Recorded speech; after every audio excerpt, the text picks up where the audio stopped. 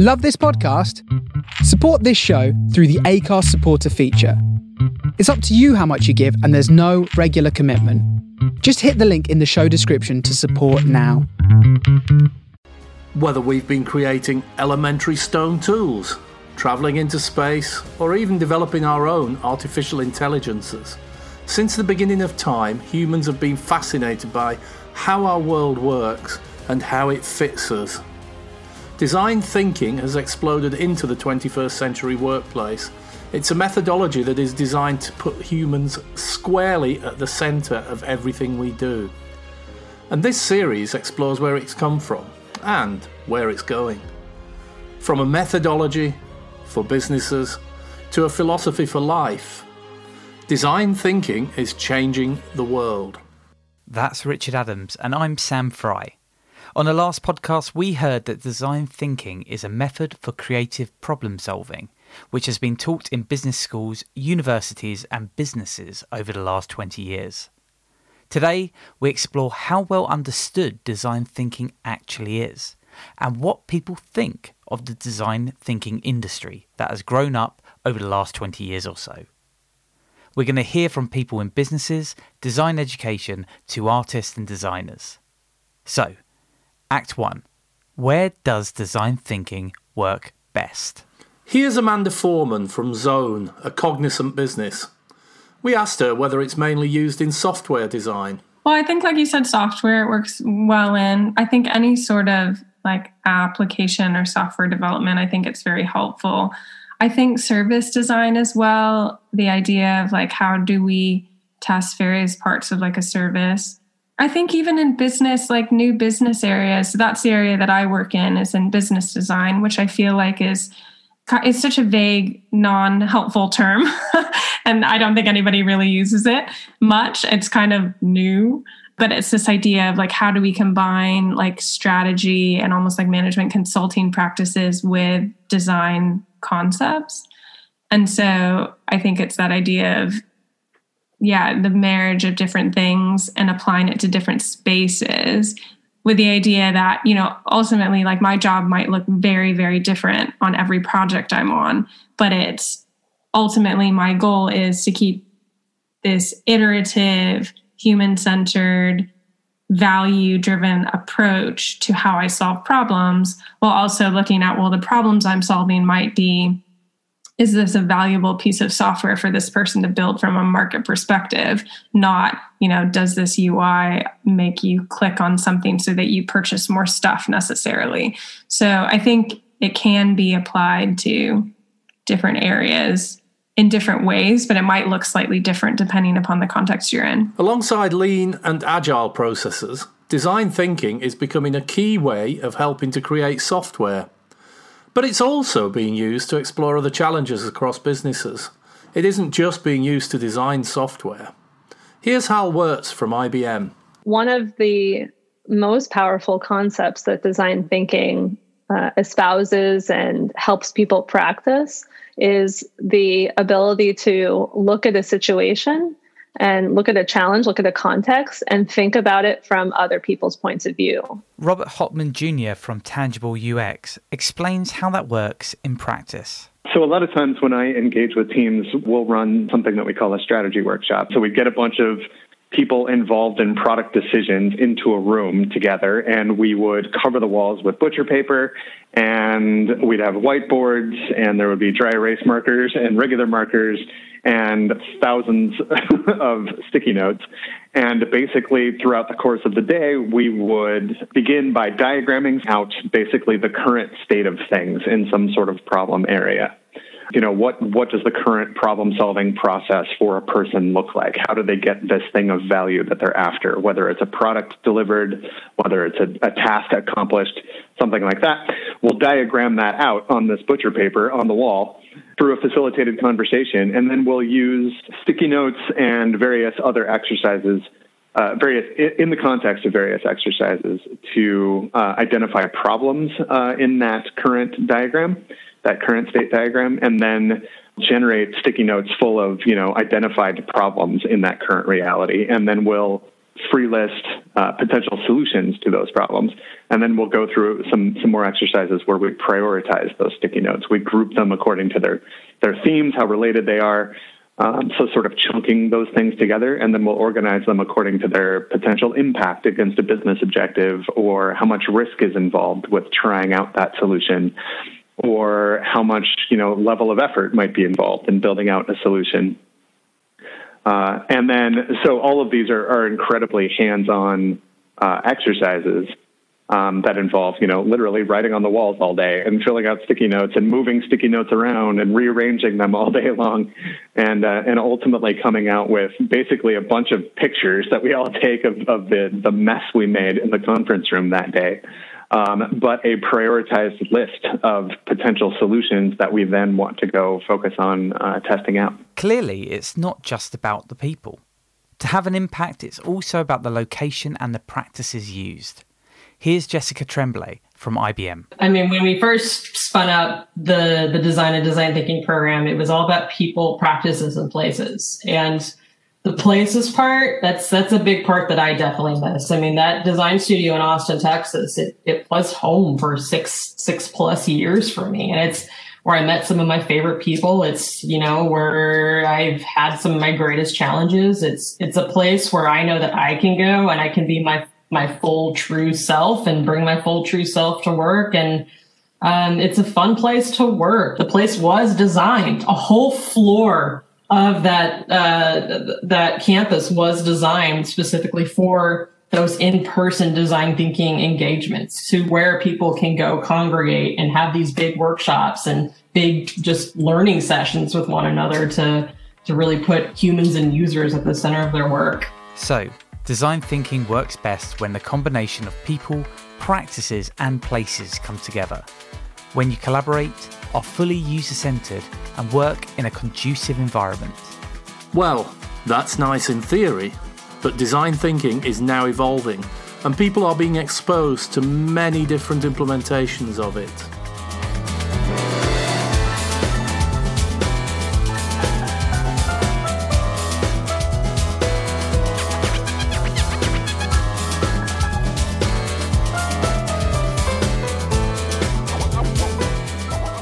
Act 2. How well understood is design thinking? As we've been exploring design thinking, some have described it as a method with sequential steps, while others talk about it as a set of principles or a philosophy. So, which is it? And do people actually get it in practice? Amanda Foreman explains her experiences of working with clients at Cognizant. I think in certain instances, maybe the client doesn't understand it yet. So if you're trying to apply a certain methodology and you're trying to bring people through a journey of, okay, so we're going to diverge and we're going to gather information, we're going to talk to people, and then once we've done that, then we're going to solutionize and we're going to narrow in on something that we're going to actually build and test. And I think that that's a big paradigm shift for a lot of people.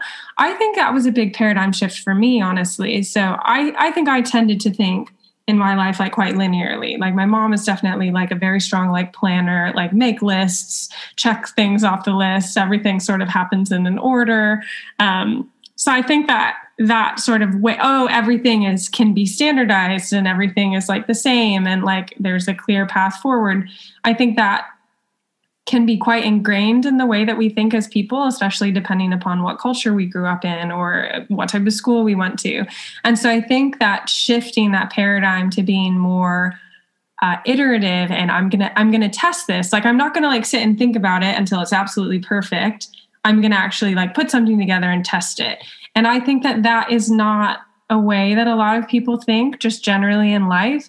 And so I think if you're applying that to a business context where as a society, we've solved problems in a particular way for so long. And then all of a sudden somebody's saying, oh, actually, we want you to start testing ideas right away. We don't want you to hide them. We want you to go talk to people. We want to fail fast. That. I think that's, on the client side, that's a big education. But also I even think on a practitioner side, that's a big mindset shift even for us as professionals. Getting people to embrace principles of being human-centered, iterative and collaborative has been a massive mindset shift. It's principles and philosophies. Yet often, when you talk to people about design thinking, they explain it using very concrete terms. They explain it as a workshop or a post-it workshop. Typically, they only see the outputs, not the underlying concepts. We asked Hal Wirtz whether she gets frustrated with that definition. The reason why people use the shorthand for design thinking of a workshop or just getting out Post-it notes or, whatever their trope is because they're grappling for a set of tools to solve a problem that they have. They're like, I have this problem. I need to solve it. And they're trying to do it as fast as possible. And so they're like, and maybe design thinking will help. And so they're grappling for it. So in part, I think we can look at that as like a major signifier of a need. Like people need something to solve this problem. And so, yes, we live in a world where people try and do things really fast and they want it yesterday. And so they try and do it in the fastest way that they can, which is, hey, I can devote 4 hours to this. I can do a workshop. That's all I can do. And so those are kind of the, to me, those are, if I'm running a business, those are like those are the hints that, hey, there's a need here. People are exploring. And so the key here is that, yeah, there's some early education around that, like, this isn't just a workshop, right? This is going to be a long process, that this is really something that you integrate into your everyday work. And I don't know, for me, that's okay. That's part of changing minds and hearts is people will experience it once and they'll have some ahas about it. And then bit by bit, they start building it into really the best way of doing is like building into the habits of your everyday work, right? Like, that's what happens. Like, how often does someone reframe a problem in terms of a human? How often does someone say, "Oh, let's make instead of let's just make a prototype first and show it to someone," right? Versus like making doing the whole project. Like, oh, let's just do something in one day and bring it out and show it to people. I mean, those are kind of like the daily habits that are the real. That's the real practice of design thinking in someone's everyday life. And hopefully when someone asks for a workshop and they see the 4 hours of it, that it's just the beginning of an education around what is possible with a new set of tools and a new set of ways of thinking. Well, that's interesting. But is that how design students actually are educated on the topic? Let's meet Joseph. Yeah, I'm Joseph Pakal, and I'm a global innovation designer, I suppose. Joseph Pakal is a student at the prestigious Royal College of Arts. He's studying global innovation design. He explained how they've been introduced to the topic of design thinking on their course. It's been definitely more immersive and not necessarily presented as like a very strictly linear process. Most people that I talk to about design thinking and about design processes of any sorts think about it in a linear fashion. Even if you have sort of iterative experiences within that, or maybe perhaps your prototyping phase is very iterative in a sense that you're trying to build different models and work in ergonomics and so on. I think it's quite often omitted that actually the whole process should be a loop, or perhaps rather an upwards facing spiral, or however you'd want to call it. Joseph mentioned there that the design process itself is a loop.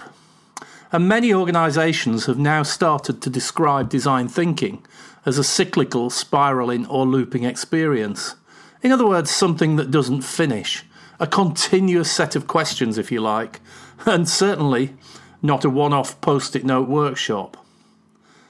Tassie Ellen Thompson, who teaches in design schools, explains the importance of questioning. I was just listening to another, description of design thinking, and somebody was explaining how, what was design thinking, like it was in 30 seconds. And the basic gist was, coming together around a table, lots of pens, Post-it notes, big sheets of paper on the wall. And I thought, that's interesting. Have you questioned things like the size of a Post-it note will define how you write on it. The fact that the colours of the Post-it note will affect how you think about it. Your associations from the past with Post-it notes will affect what you write on the Post-it note. The pens on the paper will define whether you're comfortable with a pen and be the first to pick it up, therefore the first to impact on what gets written. You know, the performative nature of getting up to write on a wall will define what's written and recorded. So all of these things, that's what I mean about questioning the question, is question every tool and device. Dr. Yankee Lee also challenged the emphasis that companies put on co-creation in this process. As I say, I think the co-creation it should be throughout the process, but I think it's changing in terms of the percentage. For example, in IDEO, they talk about the first step is design researcher is carefully investigate human experience and behavior. And so I think that part for me is designer needs, design lead this part. So the co-creation should be more like maybe only 10% because we're going out to the field, we co-create with the people who are living in the issues. But then the later stage, when you're really engaging the community that you're working with, then the co-creation become more engaging. And I think the co-creation is not a fixed stage. It's never been 50-50. It's always changing. Now back to Joseph. And that kind of goes to the point of what I've been thinking about recently in the question of like the future of design practice is I generally think that like design process really needs to be much more reflective on itself and scrutinize the launched product. It shouldn't end with the launch. After the launch, we need to find out a way to measure not only what is sort of its business impact, which I think we're quite good at. Like we know, okay, the retention metrics, we know what revenue potential does this have. We measure all these things, but we also need to scrutinize the ergonomic impact and the aesthetic impact, and perhaps more importantly, the ethical impact of whatever we launch out there, right? But this is where I think like really that point of like design thinking or whichever design process you utilize for your practice, there's a point of cyclical nature to it, which maybe is not that common in the Western world or Western thought, but should probably be introduced. How do you redesign something? How do you measure what impact it had on society? And what is your responsibility then to act on that measurement? Robert Hockman Jr. explained that one of design thinking's challenges is the lack of a common language. This, combined with a lack of metrics, has made it a struggle in practice. I do think that one of the key difficulties for enterprises with regards to design thinking is that, again, there's no sort of common definition and there's no common, standardized set of practices that can be sustained long term. So like, you can't just teach a team or 5 teams how to do this stuff and expect it to stick. Because, especially if you work internally where there might be 5 different, definitions of design thinking across 5 different teams, it hasn't matured to the point within a lot of companies that it can be clearly and obviously proven, that the merits of it can be proven out to the extent that the leadership who is funding it can tell that it's having the desired effect. Even if you're on a team that's doing a good job of design thinking, you may have a lot of artifacts, you may have, things to show and go, hey, look, we're doing all this great stuff, we're making good decisions together. They may still not yet be tying those efforts to the business objectives. And so the leadership doesn't necessarily know whether that version of design thinking is the right one or whether it's effective or not. Shy of actually delivering those metrics, improving the effects of a design thinking process, it can't, it won't entirely get the support of upper tier management to keep it going. And so, yeah, I think there's definitely a risk with, with design thinking, from a lack of measurement, from a lack of shared understanding, and from a lack of just being able to clearly point and go, look, we actually did something better than what we were doing before, and it's because of design thinking tools. There's no clear way to do that in a lot of places, and that's why, it runs into walls at times. There are clearly different views on what is important about design thinking and how it's being adopted. But it is being rolled out, packaged, sold and embraced. In many ways, it's replacing the MBA boom of the 80s and 90s as one of the must-have skill sets for businesses. It's true, like MBAs before it, it has become an industry of its own. So how does that affect the perception of design thinking?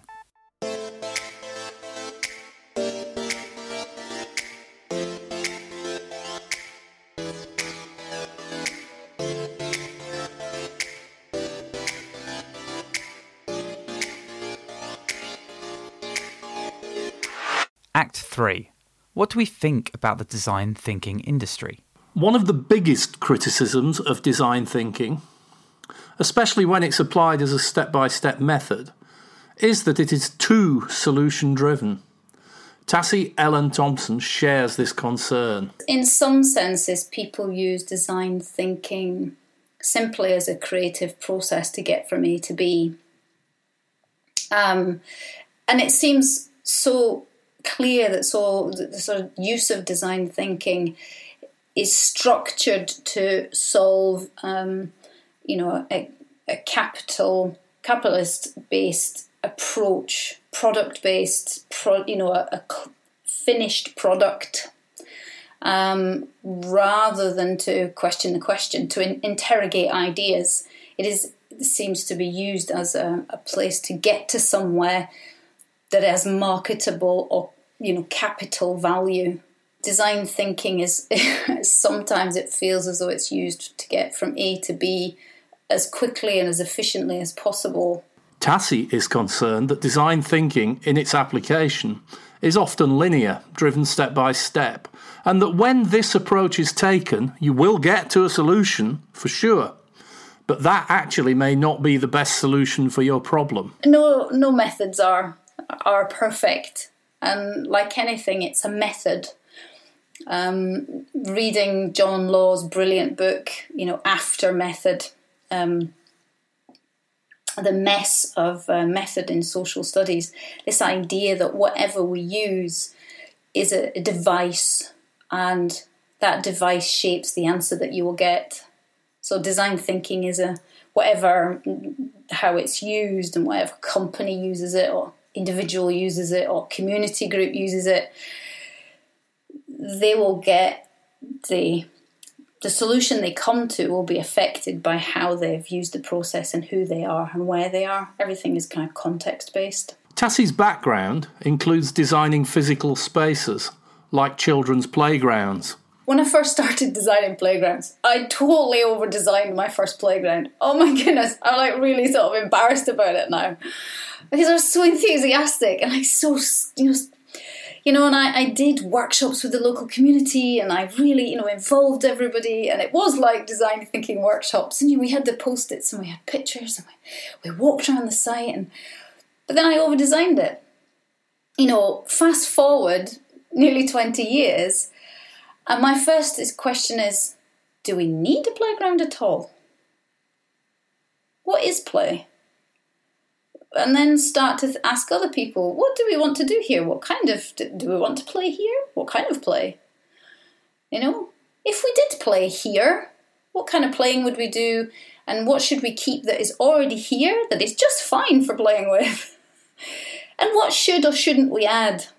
And if we do take something away or add it, what impact does it have on other people or other things or other animals or other systems that are within our ecological biosphere in our little, our local area or wider? What impact will it have if I design something? And that's what I kind of mean about this idea of pro-ecological design thinking, is that we really use the artistic sensibility to figure out, do we need to actually design something? Or do we need to undesign? Or do less light design, or not design anything at all?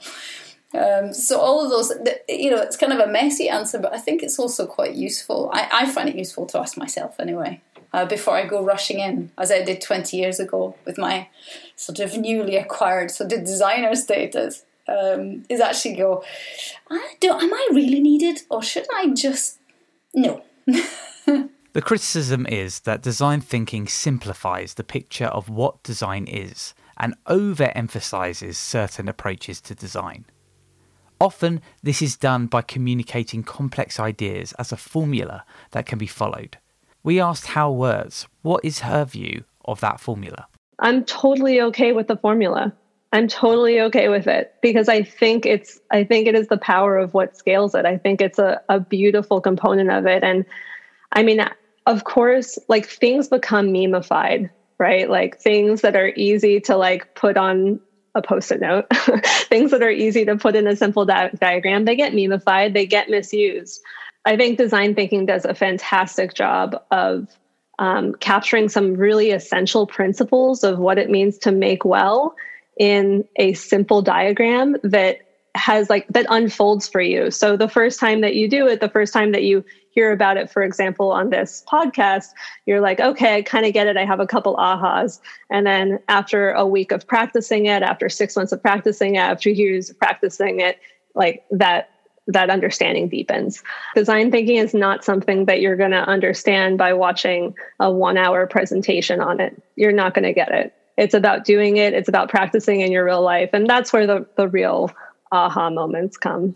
I like that idea of people deepening their understanding of design thinking through a series of aha moments. Fingers crossed you had a few ahas as you listened to this podcast. So today we learned that design thinking works best when the combination of people, practices and places come together.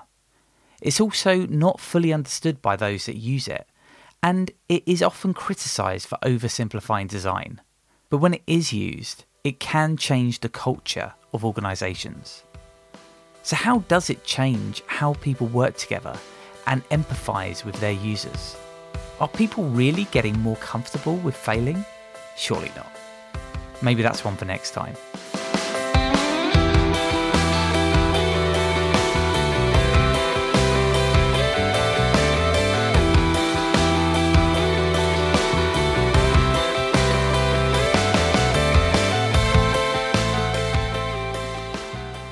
This episode was written, recorded and produced by Sam Fry and Richard Adams. Thanks also to Alex Stanek, Amanda Foreman, Diana Kanheiser, Al Wirtz, Jessica Tremblay, Joseph Bacall, Lisa Ayama, Robert Huckman, Stiliana Minkowska, Tassie Ellen Thompson and Dr. Yankee Lee for being interviewed. All music from this podcast is available on a Creative Commons license downloaded at freemusicarchive.org. Artists include Alex Productions, Circus Marcus, Crowander and Yahazar. Don't miss an episode of this series. Subscribe to the podcast feed.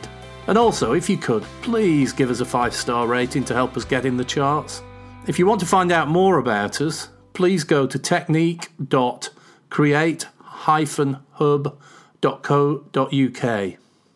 Next time on Techniques Explores Design Thinking. Like, just ask people. Just talk to people. Like, don't assume that you know what they want. Just ask. How do 160 people decide what lives should a fifth of a planet live? And, everything I've read about design thinking is all about, giving away your ideas, sharing with others. And that's great. But you do have to develop trust. We explore how co-creating is changing the culture of companies. And we are beginning to ask, can we trust each other? Design thinking has exploded into the workplace of the 21st century, putting humans at the heart of design. Or does it? Isn't it just the Post-it note workshops? More importantly though, where did it come from? How did it become such a massive industry? And where on earth is it going? Is design thinking what is taught in design schools? And can it be used as a philosophy for the future? Find out more as we, Richard Adams and Sam Fry, explore these ideas with experts in the field on our first Technique mini-series about design thinking. Subscribe to this podcast so that you don't miss an episode.